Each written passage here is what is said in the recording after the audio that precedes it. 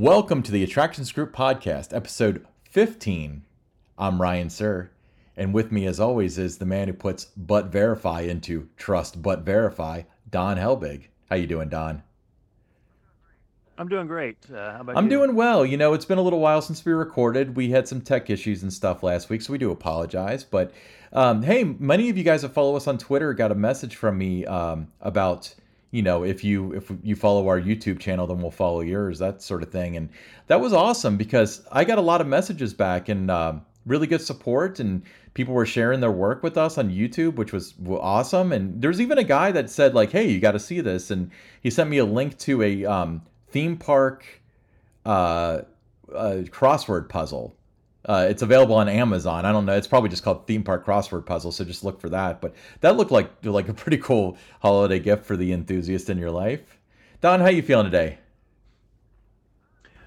Doing all right. Battling a little bit of a cold, I think, over this past weekend, but, it's going to happen this time of the year where it's, 75, 80 degrees one day and 62 the next. It's what you deal with in Southwest Yeah, Ohio. unfortunately, it is. Well, anyway, let's get to it. So today we're going to have kind of an offshoot of a lot of the subject matter that we've had recently.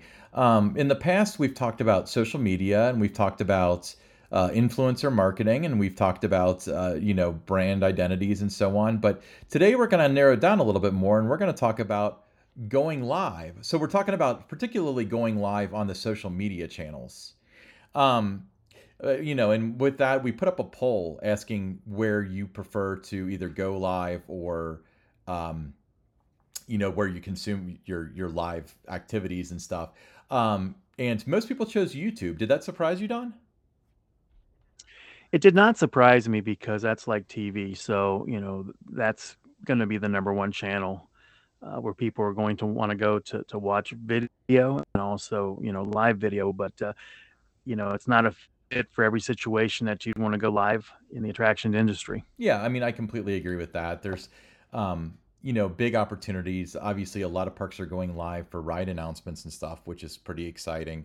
Um, so besides that, besides the obvious, what are some opportunities that parks have for live video streaming from a marketing standpoint? Well, as you mentioned, yeah, like just as you mentioned, number one would definitely be, in park announcements for new attractions. Uh, that's gold, and that's where you would definitely want to be using YouTube for that. It's going to be a longer form type video. Those announcements are normally anywhere from 20 to 45 minutes, depending how much is involved with it. But other opportunities are if you have, live shows, you want to take people cooking demonstrations, I think would be really good, especially the way, the culinary experience has been dialed up at parks across North America here. So I think something like that would be a great place to go live. Behind the scenes tours are great to do. You have different seasons uh, where that works, where you have your off season with the maintenance work that goes on in the shops. You can do lives in the spring as construction with new capital, first test rides, those kind of things. In the summer, if you have special events, another great opportunity to go live. In the fall, when you have your Halloween events, go live through some of the haunted attractions, the scare zones, go live in the makeup room where everybody's getting transformed into monsters. That's always fascinating for people to watch that process. So just so many opportunities to do it, but you really don't see a lot of it out there. Why don't do you think you see a lot of it out there? Do you think that it's just young, so people haven't seen the value in it yet? I think is it's kind of like overwhelming. If somebody looks at like a Disney Parks live feed, they obviously have a lot of people, involved in that process. It's a big production, but they think that it has to be a big production, and it doesn't. You really can do it. It's just one person. All you need is like an iPhone to be able to do it. You just got to be able to check your connection and make sure that it's a strong one. But you don't need to do it that way, to where you're going to be intimidated by it. And I just think it just flies under the radar. It's great for engagement. It's something that after the fact, you save it on your channel, like Instagram. If you go live, you save it as a regular post. Those views are going to skyrocket.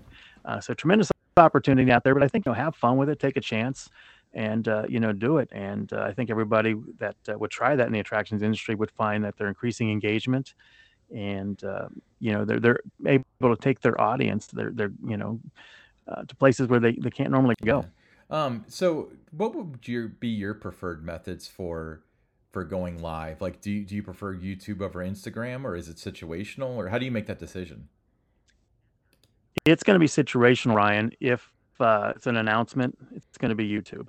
If it's something that's like an 8 to 10 minute uh, type of live, Instagram would be where I would go there. If you're going to be up to 30 minutes, Facebook would be the option there for me. And then there are times, that Twitter can be a fit, but that would be more of the quick hit, those 2 to 3 minute type views that just kind of show someone like you're looking live at this part of the park or something. But yeah, Facebook, if you're doing something that's a little longer form, 20 to 30 minutes. Instagram, if you're trying to do those, 8 to 10 minute type things. And then there's TikTok. That's another one that's a good fit for that 8 to 10 minute kind of range. Yeah, TikTok was just short video clips, but now they're trying to compete with the other big dogs. And Your TikTok, your Facebook, Instagram, YouTube, and then to a lesser extent, Twitter. Those are your options to really go live. And then there's also that debate, do you go vertical or horizontal?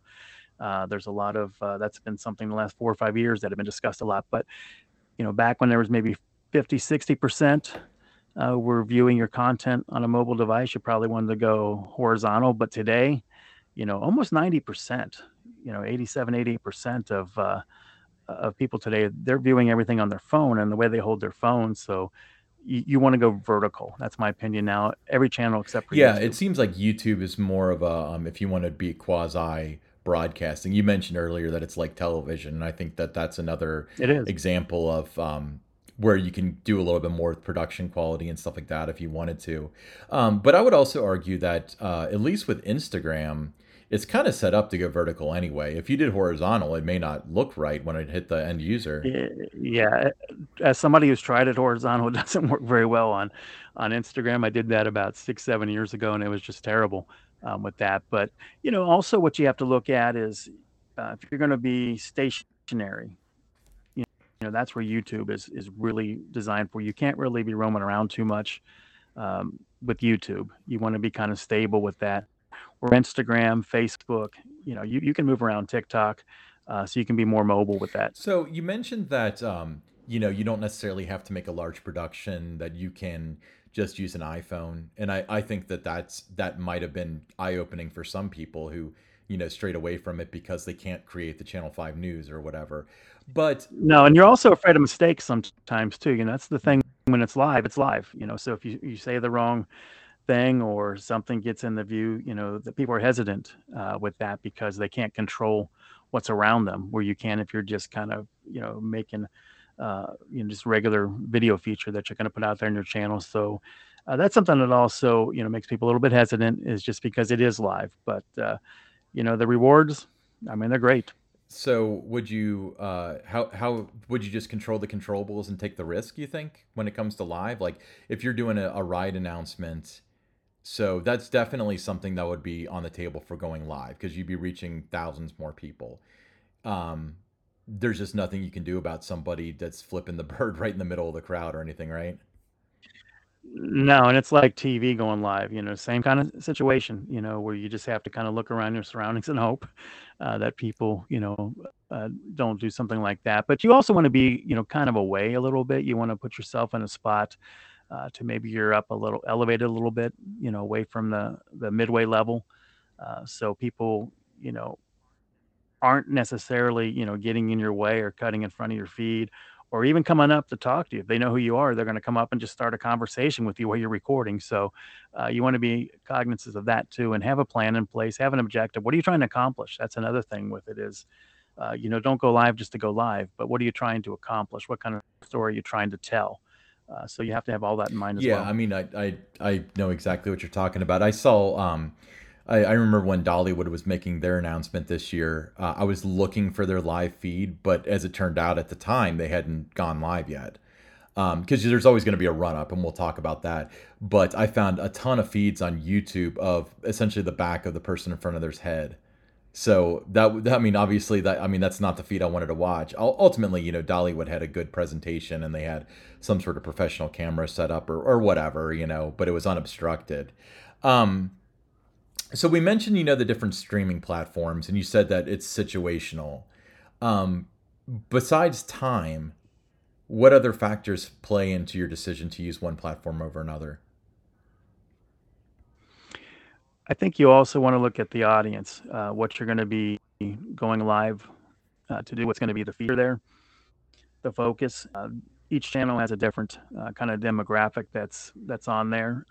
Different people follow you for different reasons, so you want to keep that in mind too. So if you're doing something that's going to be more toward the thrill seekers and that, you can get away with it on more on Facebook. If it's going to be something that's going to be more geared toward the moms, parents, Instagram's probably a little bit better for that. So you mentioned that you can go live with just a phone, but talk about other equipment that you've used to go live besides just an iPhone. We've used regular DSL cameras to go live and had multiple camera angles when we've done different things. I've had an event where we were filming a parade, and we had multiple camera angles that we were able to pull off. That requires 2 or 3 people to be able to do that. Or if you're going to put graphics up, if you're going to put, make sure that when somebody introduces themselves, their name and title, and that comes up there, more than one person for just that. If you're by yourself, it's just going to be kind of a native looking video. What kind of software do you use to bring this all together? Well, we did, things that I've done before is just going through a laptop, having the feed from your camera going into your laptop connected to YouTube and then being streamed out that way. Okay, so you can do multiple camera angles and stuff with that. I suppose. I mean, the You digital can with that, switcher, and yes. then obviously, I believe you guys have used the OBS software too, the Open Broadcasting System. Correct. That's what we use for this podcast. Full disclosure, but that's completely free. It takes a little bit to learn it, but we figured it out. So there's that. Yeah. Yeah, it can't be that hard. If you and I have figured things out, Ryan, it cannot Yeah, be that hard. definite. But Trust me, if he and I can do it, really, you I can. just think, Whoever you are out there. yeah, Awesome. yeah. But it's really, I mean, you have one of these nowadays. I mean, it's just one of those.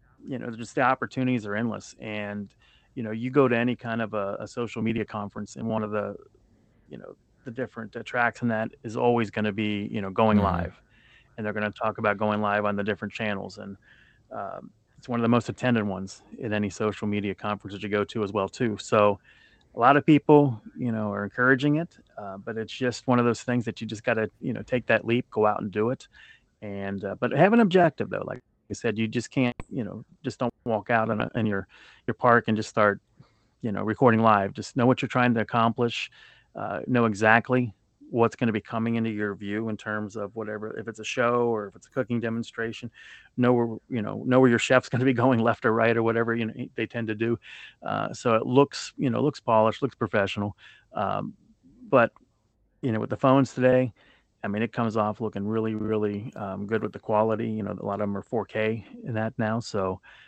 no problem there with the quality of your video. But you also want to make sure you have a connection though, because that is, when you go on, if it says weak or okay, don't go live yet. Wait till you find a spot where you have a strong connection. Yeah, and sometimes park Wi-Fi can be your friend. Although it seems like at every park that I've ever been to, park Wi-Fi covers 85% of the park. So I guess be conscious of that as well. But I mean, I guess 85% is a pretty good percentage anyway. So um, I would personally maybe walk around that section of the park and do a speed test before you go anywhere, just so you know what you're getting yourself into. So with that being said, Yeah, and that's one of the things about roam. Yeah, when you're roaming though, that's another thing to be concerned about is when you're stationary and you know what your feed is, it's pretty much going to stay that way. If you start roaming and you're going to different areas of a park, that can be hit or miss, and you need to be careful with that too. yeah, also I want to point out that we'll probably go into a little bit more with things that are spectacle, so ride announcements, parades, stuff like that. That are all good candidates for going live. But just the way with the laws of physics, if you are set up and you run a speed test and you go on cellular um, for a ride announcement, and then all of a sudden there's 3,000 more people there, all also going live, that's going to affect things too. So just be conscious of that. And same is true with Wi-Fi. The more people that are on it in one spot, the more it bogs it down. So you got to Hmm. be there for it. How often would you recommend going live? Is there too much? Is there too little? Well, I mean, the opportunities are going to tell you how often you can go live, what you have going on. But I would say, maybe once or twice a month is a good frequency. So that would be like 12 times a year on each channel. Would be a nice range to do it with. But if you can just go, a couple times a month to start out and just pick the channel you're comfortable with and kind of build from there and just kind of test the waters with it and see what the engagement everything is for you and just get comfortable doing it, and then you'll want to do more and more. But you have to have something that's going to interest your audience too. You just can't do it to do it. That's what we keep talking about. Have an objective, something that people are going to want to see. They're going to want to stay with it the length of your video too. You don't want a lot of people opting out, a minute, 2 minutes into it just because it wasn't interesting. So something's got to be going on. Don't have all dead time there. Yeah. I mean, it seems like the opportunities are out there. Some of them obvious, some not as much, but you can create the opportunities. You mentioned, applying makeup to haunt actors and stuff. Just Mhm. spitball me some more ideas like that where you create the opportunity to go live. Yeah, the thing I really like is, everybody's trying to promote the dining experience. How that's just kind of really, you know, just taken off across the industry. I think if you did something once a week with the chef or somebody else, a pastry chef, somebody like that, just starting it from scratch and just watching that process all the way through. I mean, think the Rachel Ray show. I mean, you can do that yourself at your park with your culinary team. You know what? I just had an idea, and you or anybody else can steal it if you want. But how about this? So it seems like unless a new restaurant opens, the way that the consumer finds out, the potential guest finds out about new food items is a few days to weeks before the park opens, they release the menus very quietly. What about if they, like, once a week during the off season, if the chef was like, this is a new dish we're going to have in this restaurant, this is how we prepare it, and this is how it looks, like a little cooking show, maybe under 5 to 10 minutes or whatever. I think that would be kind of a cool idea, and it would keep people engaged in the off season. Oh, definitely would. And I've seen that done several different parks where they have done not only what's new, but also just food tasting, like where they create a lot of different ideas and they have the full time team that's year round there, and you know, testing out the food and grading the food, and they kind of go off of those opinions and what actually gets put out in the park sometimes. So those are always fun too, and I have seen that done live. So just a lot of opportunity there. But I think like that TV show kind of thing on YouTube with the Hmm. chefs. I think that's a perfect opportunity for parks to go live. I think in the maintenance shop, having somebody explaining the work that's being done on a coaster car, when it's dismantled or in the process of being rebuilt. I think the makes fascinating video. People that you can do that video and polish it up and have a nice edited piece. But I think going live, it just adds a lot more to it when everybody's seeing the work being done live. Yeah, another thought that I had would, and tell me if you think this would appeal to enough people, because to me, I would have found this interesting long before I was involved with any parks. But strolling through a park while it's shut down for the off season, it's like I always had this deep curiosity about the abandonedness and the desolation of a park that normally has 10 or more thousand people in it. I think that would be kind of cool, but the only problem though is you got to have a plan. You can't stroll through and then it looks pretty much the same but empty for 10 minutes as you're trying to get somewhere, you know? Yeah, and that's what it would look like. I've done just recording, footage just to see what that would look like, and it just looks like any other time in the park, just nobody's there. I think the thing that would be interesting though is showing when you're between seasons and you see, if you're in the spring, you see them bringing out all the coaster cars and Right. other ride vehicles and everything around the midway that way. Then you get to see the park in a way that you don't normally get to see when you're doing something like that.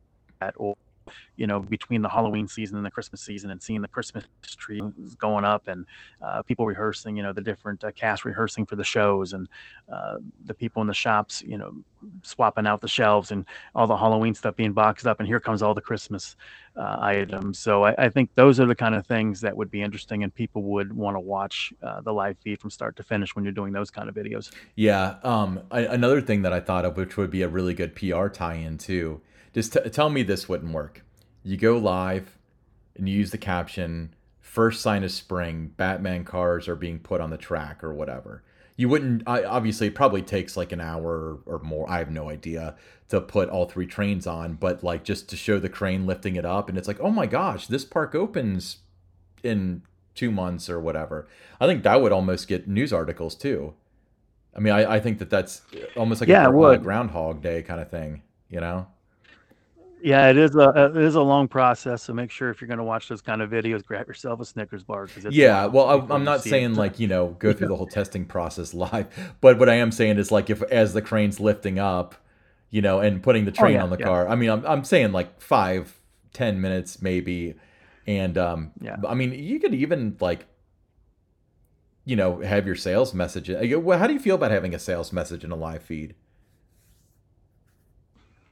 It's not a bad thing, especially if you have that opportunity to have two or three people helping you out, and you can, um, you know, break away and have like a 30-second spot or something, whether it's, season pass or promoting an upcoming event or something. I think that works. Like I said, it's we've talked about here tonight, Ryan. It's like TV, and if you watch TV, there's commercials. So I don't think there's anything wrong with that. Promoting different things, and that while you're switching to a different location, or just to take a break for a minute or Yeah, two. I mean, to me, it's like I don't really get frustrated with advertising unless it's completely not relevant to me. If I see products or services that I'm interested in, that really doesn't annoy me. So if I'm going to bother to watch a live video of, them loading the coaster cars onto whatever, then I probably want to know, when do you open? How much does it cost to get in? How much is the season pass? Like, that sort of thing. You know, absolutely. Yeah, I think, I mean, there's no downside to doing that, but you got to have a more than one person crew to be able to pull that off effectively. Yeah.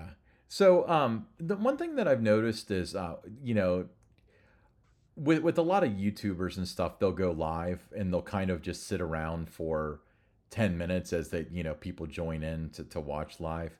How do you strike that balance where you have enough time where people will actually be on there, so when you start talking or you start giving the tour or whatever, there's enough people to justify, but at the same time, people aren't just like, okay, I'm bored of waiting and then turning it off. I think you want to have the magic number be 2 minutes. I think if you're making people wait much longer than that, they do kind of go elsewhere. So I think 2 minutes seems to be the magic number, because you do want to give enough time for that notification that to go out that you are live, and then they can see things are starting to come together just before it does go live. Yeah, and I guess you could always use those 2 minutes to even kind of talk about what you're about to do. But even at that, and I want your thoughts on this too. To me, I almost feel like there'd be another balance there in terms of you can make it so it's not just staring at a wall or a splash screen or something like that for 2 minutes, and you can talk about, we're about to go through this haunted house, this is the theme, so on, so on. But at the same time, if people join a minute in, they might feel like they're missing something. Like, do you have any thoughts on that? Right. They could, but I think they're going to tune in for the main event, which would be the tour through the haunted house. So I don't think there's going to be too much of that. The other thing you can do beforehand, those 2 minutes or whatever you're going, is as people start to have questions, that you can respond back, and just let people know what's about to happen, answer people's questions. If you have a second person while you're doing the live feed, that second person should be responding to the different questions that people have, and just engaging with those that are making And comments. you're talking about engaging with them over the chat, right? The chat, correct? Yeah. So like if you're on Instagram, and those questions and that are popping up, if you're a one man band, you're focused on the shot. You can't really go and look at the comments or respond at that time. But if you have a second person with you that's got that feed up, they can go in and respond. and let people know what they're seeing or answer any of those questions that they may have, and that really helps with the engagement as well too, to have that second person there to do that. Yeah, I could definitely see that. And even if you could have an operation like that, like if you were very serious about the live broadcasting, I mentioned strolling through a park while it's closed for the season. If you could have somebody that's engaging, that might be a dynamic changer where it's like, whoa, what are they doing to that building? That looks like it's been painted.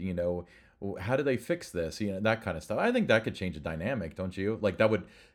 It does. I mean, I feel like that would kind of fix the problem with we're walking through and it's taking a while to get from one destination to the next because for you it's a 2 minute walk, for them it's a 2 hour wait. It's the way that I see it. Yeah, it definitely is like that, but but it's one of those things that for the most part, when you look around the attractions industry, there's not large teams. It's a one man band or one woman band for the most part. So in those situations, you're just really trying to tell the story, when you're up by yourself.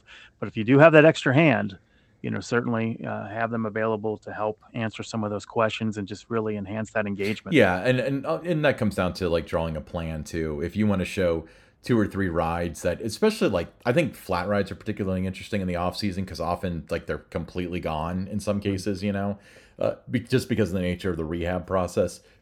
That's something people would be interested in seeing. So if you can find three Yeah, rides that are right next to each other, you can make this happen. But if one is on one side of the park and the other's on the other side of the park, and then the third one's in the water park, obviously that you're going to lose everybody by the time you hit the water park. yeah. And if you have construction, like you're putting in a new ride, if you have one of your maintenance guys that would want to go on, the camera and talk about, what's happening, that's gold. Like I said, it's TV. It's like, you had your feature on one of the news stations where they're going around and kind of detailing what's happening. And anyone that's interested in your park, they're going to love that. They're curious. They want to see what's going on. I don't know how often, you see it out there, but, you know, on all park, channels across the industry, you know, people are always wanting to see more. They're always, wondering, why aren't you showing this? Why aren't you showing us that? They're curious. They get restless during the winter. You got to feed them. So this is the best way to do it. Yeah, I mean, I think that honestly, I equate park social media in a lot of cases to almost like souvenirs from vacation where it's the winter and it's sad and it's boring and you've got school and work and whatever, and the social media kind of reminds you of a simpler happier time just that previous summer. It does. And so the same goes with that keychain you bought in Florida or whatever. I don't know, I don't carry keys, my car's on an app.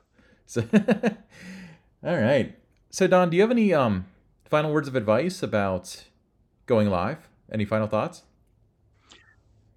Just, I think just give it a shot. If you're working in the attractions industry and, find something that you feel your audience would be interested in, whether it's, again, a cooking demonstration with your culinary team, off-season maintenance, new capital announcements. Give it a shot, and I think you'll be happy that you did. Yeah, I completely agree. Well, Don, I guess this is the point in the show where we a plug to follow us on Twitter at attractions_GRP. Make sure that you look for us on YouTube. If you're not watching us on YouTube right now, that is. And we can be found on all your favorite podcast apps: Apple, Google, Spotify, whatever. You know the routine, all right? Just search for the Attractions Group podcast. That's right. All right. Yeah, we're growing. We're up to 130 something followers. The last time I looked, I think it was last night. I looked 130 plus followers now. So we're growing that Twitter We, account. we are. We're doing very well. And um, yeah, we'll give away more stuff, right? I mean, it's your stuff, so I can't really say on that behalf, but you know. No, we will. We Awesome. will. Well, Don, we haven't done this in a while, but guess what it's time for?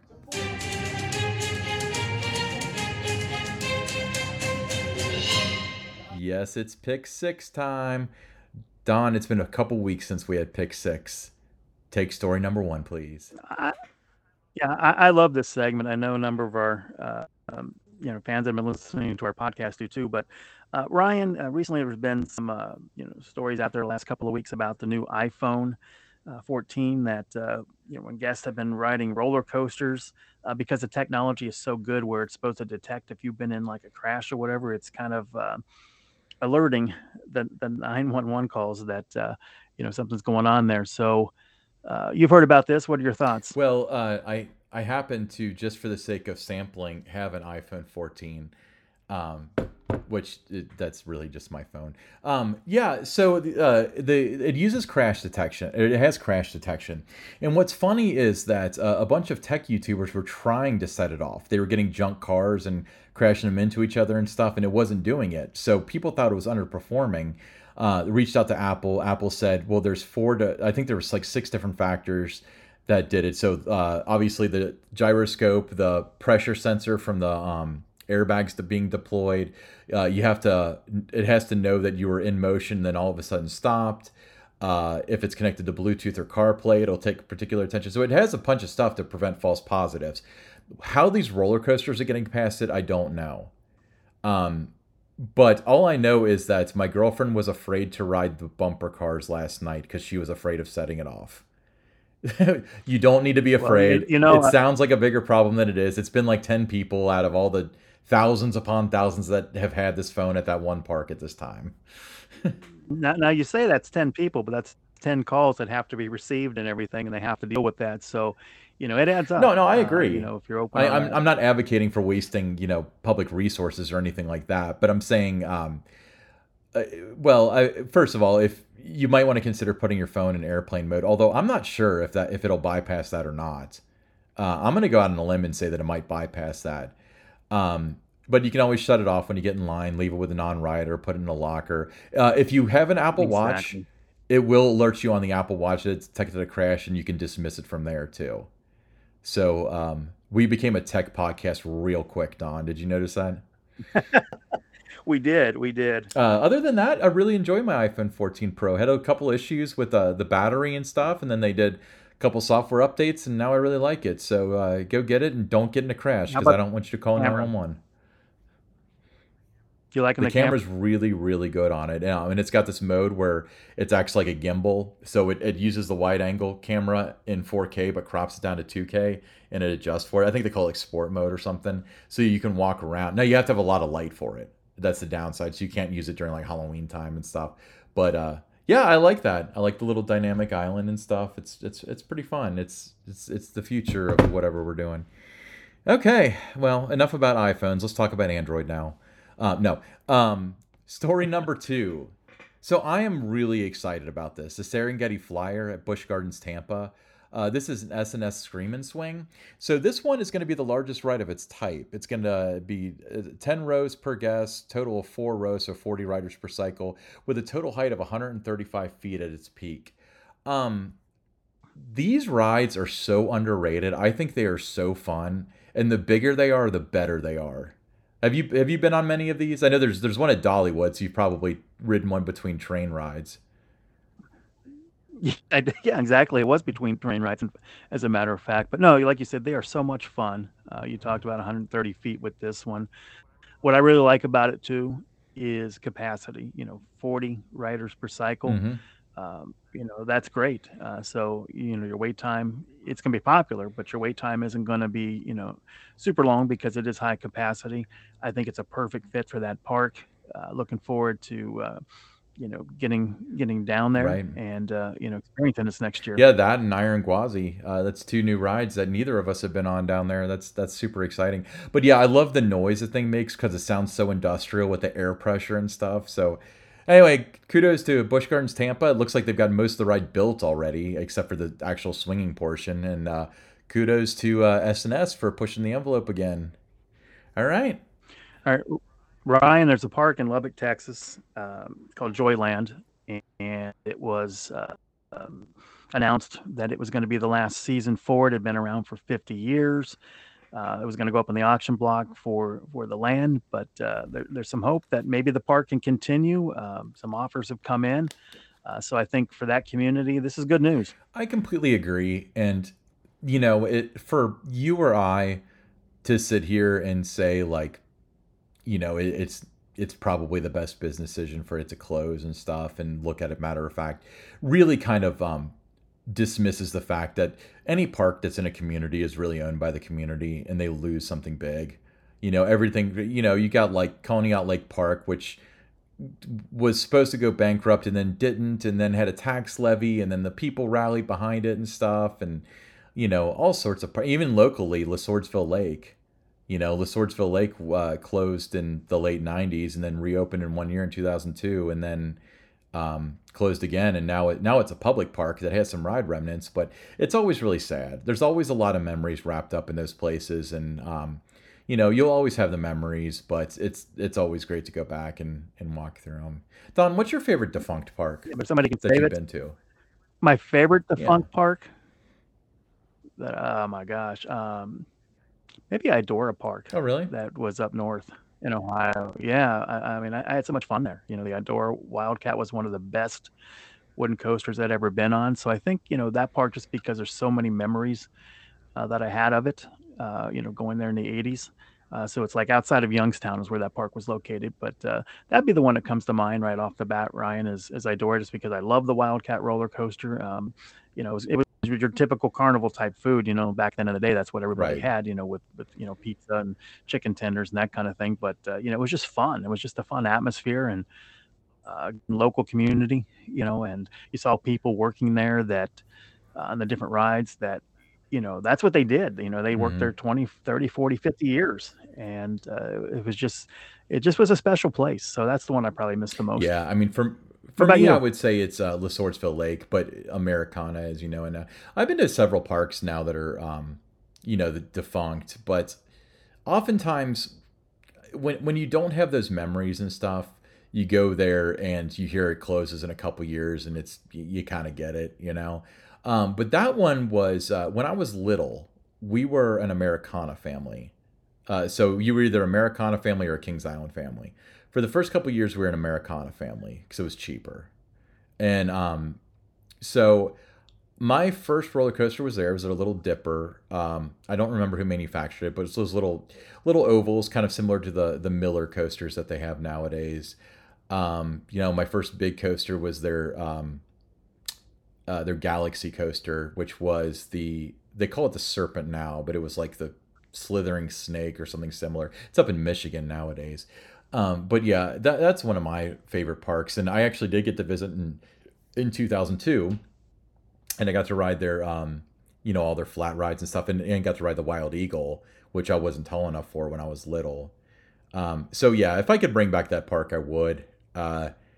That park had enough speed bumps to really make a California highway, but um, I'm saying like the park itself was fine, but I'm saying like it went bankrupt. Jerry Couch from Couch's RVs bought it with the intention of making a campground slash RV place slash amusement park.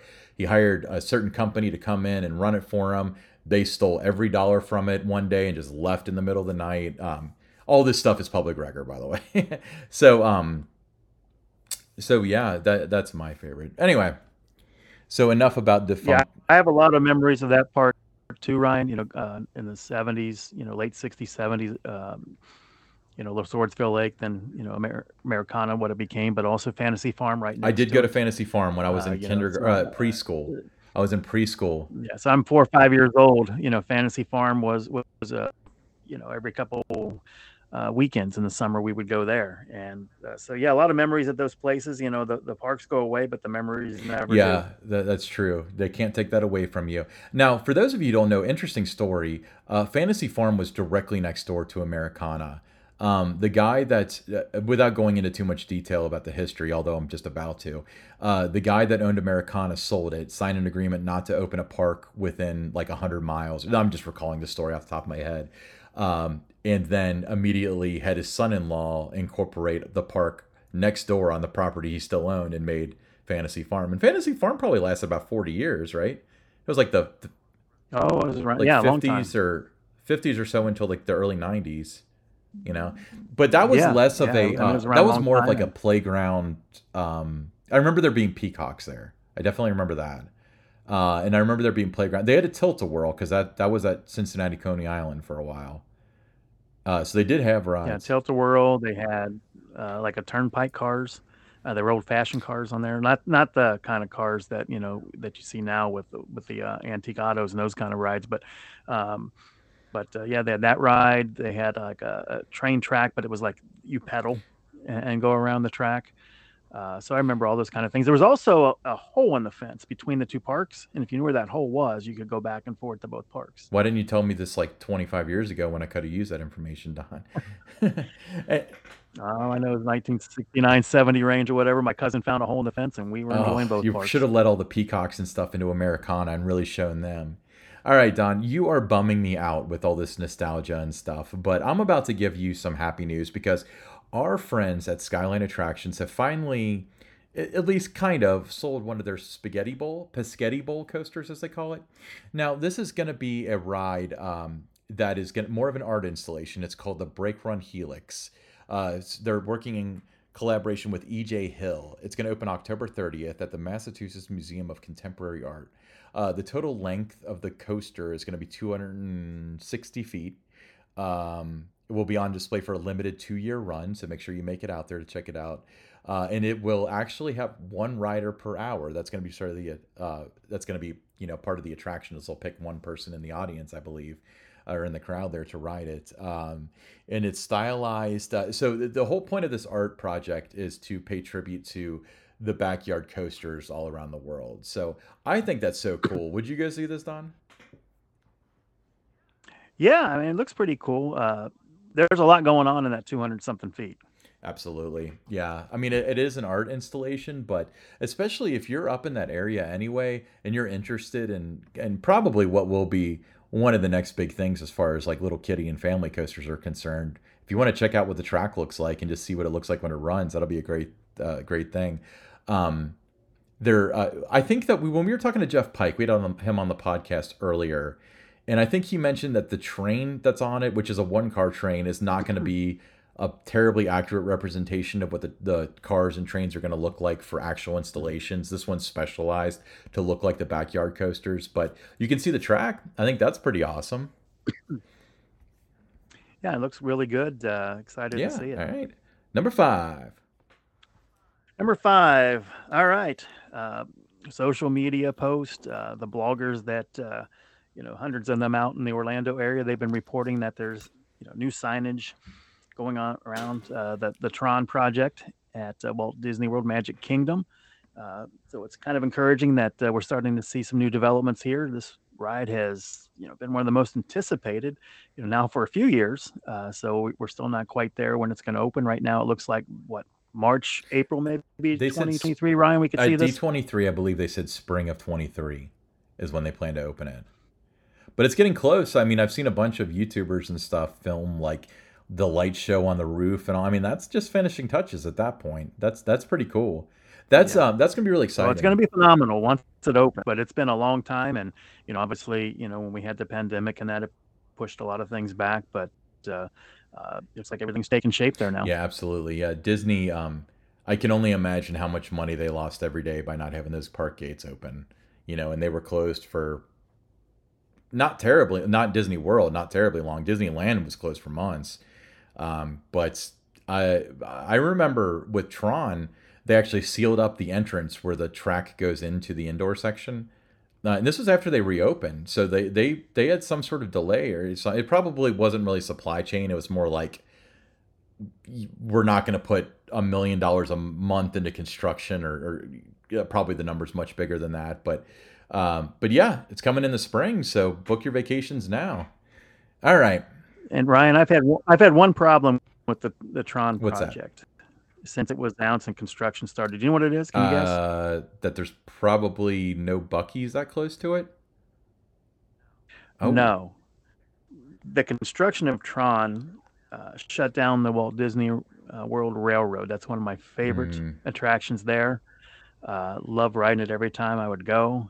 And it just always made me sad when I would go and I would see the Tron construction, but also that the train was closed because of that. So looking forward to being able to experience both of them, hopefully in the spring of yeah. 2023. And I always feel. I mean, Disney does a really good job of this sort of thing, But I kind of felt bad for the people that, saved their whole lives and stuff to go to Disney, and then they want to take that one family photo at the front of the park, and like the train station was covered by a facade. I mean, they made it look good, but I still kind of felt bad for them. But I would say that was definitely offset by their incredible 50th celebration. I have heard nothing but incredibly positive things. That runs through March, I think now, end of March 30th, I want to It say. does. So don't quote me on that. All right. So let's keep talking about Disney. So I've never been to Disneyland. I want to go, but I haven't been yet. But Disneyland is actually bringing back in-person tours. This is the return of the in-person tours after COVID. So it's been a couple years since they've had it. So tours are offered once or twice per day, depending on the demand, and the capacity is 20 people per tour. Um, so what kind of stuff do the tours consist of? Is it? I know that they don't show you backstage areas, do they? They do on some, like some of the attractions. Some of them they do, but I know like at Walt Disney World they had the behind the scenes train Yeah. tour. So those are the kind of different experiences that you have. And uh, from the people that I have spoken to that have done a number of these different tours between Walt Disney World in Orlando and down at Disney, or over at Mm-hmm. Disneyland out on the West Coast, that they're worth every penny that is involved there. It gives you a chance to see the Disney parks in a way that you normally can't. Just when you're there during normal park operating hours, they really do it up right. So if you have a chance to book a tour at Disneyland, certainly do it. And Ryan, we got to find a way to get you out there, because that is a campus park. You got to do I really Disneyland. want to do the trio of Disneyland, Magic Mountain, and Knott's Berry Farm, because they're all Disneyland and Knott's Berry Farm are like within spitting distance of each other. I know that Magic Mountain's a little bit out of the way, but those are three goal parks for mine. They're bucket list parks for me that I really want to go to. Yeah, when you go to Disney World down in Orlando, I mean, it's you drive off the road, and these long winding Hmm. roads, and you got the water and everything to get to it. And then the first time I went to Disneyland was in 2003. I was out in Anaheim for the Stanley Cup final, helping out the Anaheim Mighty Ducks at the time, when they were playing the New Jersey Devils in the Stanley Cup finals. And my hotel, I walked across the street, and there's the ESPN zone, and there's other kind of places, but you just walk a few more feet and there's the front gate to get into Right. Disneyland. So to me, I wasn't expecting it to be like all wedged in like that, but just a beautiful park, and to be able to go to Disneyland, and the Haunted Mansion and Pirates of the Caribbean, and compare those rides to the ones that Magic Kingdom. Um, it's really it's really something that you have to do. You have to do, Ryan. What do you prefer, Disneyland or Walt Disney World, or is it a little bit of give and take? Walt Walt Disney Disney World. World. Yeah, that's like home to me. I mean, I've made over probably 50 visits, to the Magic Kingdom and Hollywood Studios, and a few appearances, a few visits over to the Animal Kingdom. But that's like a second home park to me, is the one in Orlando. So that's the first one I went to. Spent so much time Hmm. there. So that's the one I'm going to pick. But I think if I'd maybe had visit both of them around the same time, I might have a different Yeah, I opinion. mean, so I was talking to a friend of mine that visits both regularly, and I said, I understand that Disney World has more stuff. A lot of people say the Disneyland stuff is better, and I said, which one do you prefer? She said Disneyland, and I said, well, why do you choose Disneyland? And she said, because when I walk in those gates, I can think to myself, Walt was here. This is Walt's vision, and I kind of respect Yes. that. I understand that. The only problem, first of all, my attraction to Walt Disney World, just from an outsider looking in, is the fact that you're in the parks and you can't see anything besides the parks. I think that's so cool how isolated they are, and how you're in their bubble and you're not getting out. But to me, it's like we are so far from the vision that Walt Disney had or would have had or whatever, that I don't think that you can necessarily say that Disneyland is more in line with Walt's vision or anything, because who knows what he would have thought 50 years after his death about the technology that we have. Um, I'm sure that he was really weird about money, so I don't think he would like Genie Plus and stuff. Although I think that the demand is there for it. I think the people wanted that, But Yeah. but yeah, I to me it's like it's so far from the vision, and maybe I would feel differently if I actually went there. But the fact that like if you're going to Magic Kingdom, you don't just drive past Magic Kingdom. There's no doing that. You're going to Walt Disney World, and then you can drive past Magic Kingdom, and even at that, you can't see it. You know? No, and one of the things about that I noticed when I went to Disneyland the first time after being at Walt Disney World several times is that you can see the different things where getting that opportunity to do it a second time, they made those Yes. improvements. So whether that was whether it was midways, queue lines, buildings, fantastic. Show that is Hollywood Studios, very popular show, but great. You know the seating area, and that you look at that, and then you go to Disneyland, and there is no seat. You're sitting on the ground, on a little hillside trying to watch it there. So, big differences between the two in that respect. But you just see where they had an opportunity to correct some things that if they had to do it again or weren't landlocked, that they could Exactly. do. And by the way, I guess I'll go ahead and kick the point after on the pick six and mention that Fantasmic is coming back to Walt Disney World. They said in November, right? But they didn't clarify a date yet. How Did not clarify a that date yet. show is what can you say? It's so perfect in so many It's amazing. ways. So perfect. And people line up an hour. There, I don't know if they'll start doing this right off the bat, but I remember when they were doing two of those a night, and from what I understand, it costs like tens of thousands of dollars to put on that show each time. They're doing two of them during the summer. It's so cool. Yeah, they were they had to wait till it got a little bit dark, so it was around 8:30 or whatever at night would be the first run, and then they'd come back and have another one at like 10. Uh, but that was a place you wanted to get a good seat, so you got in there early, 90 minutes or so beforehand, and uh, but just so well done. I mean, the pyro, you got pyro, you Pyro, got water screens, a freaking animatronic, ship, a water ship, screen, a ship with all the yeah, characters. lasers, everything. Yeah, everything. I mean, it's just that's a show that you talk about memories. If you just seen it once, you're going to remember that. 30, 40, 50 years from now, you remember that show.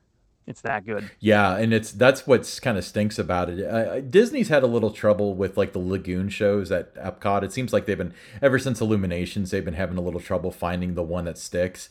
But on the contrary, like if you do Fantasmic, and the Fantasmic, like I said, it costs tens of thousands of dollars. You're stuck with it because you can't just do that for a year, 2 years, 3 years, because the people that see it are going to want to come back in 10 years and see it again. I guess to be a local would be weird there because like they do festivals and stuff, but like they don't get annual shows like we do. Living in a seasonal environment because they've got Yeah. Beauty and the Beast that's been around since for 25 years now, and all that stuff. But all right, well, you have any final thoughts for our lovely and loyal fans? Covered a lot of ground tonight. It's hard to believe, Ryan. Is it just me, or is the fall just flying I by? can't believe we got 2 weekends left in October at this point. I know. I know. And then we'll start talking about all the different parks, what they're doing for the winter with their different events. That'll be fun for us to talk about. We keep talking about having John Keeter, who has done a coffee table book on the history of Kings Island. I keep talking about having him on. That'll happen in November for us. We got Tom Rebbe, Philadelphia Toboggan Coasters Incorporated. He will be on our show soon. So we've got a lot of great guests coming up. And, for those that have listened to this podcast and others, we appreciate the interest and the support. And if you ever have any show ideas for us, go ahead and tweet at us at Attractions give us underscore GRP. why did you put an underscore in that when you created Because that? I had no other option. It could be Attractions GRP 2365 or something, but that's why I put the underscore in there. I mean, Okay. I would have Okay. chosen something better. I would have paid good money to have just Attractions Group Podcast as our handle, but that's not the way the world works. Okay, I think we've said enough now. All right, well, thank you, everybody. We We will, have. we'll see you next week. We'll have another excellent episode. And again, if you have any show ideas, feel free to tweet us at attractions underscore GRP. Make sure you throw in that underscore. Don loves it.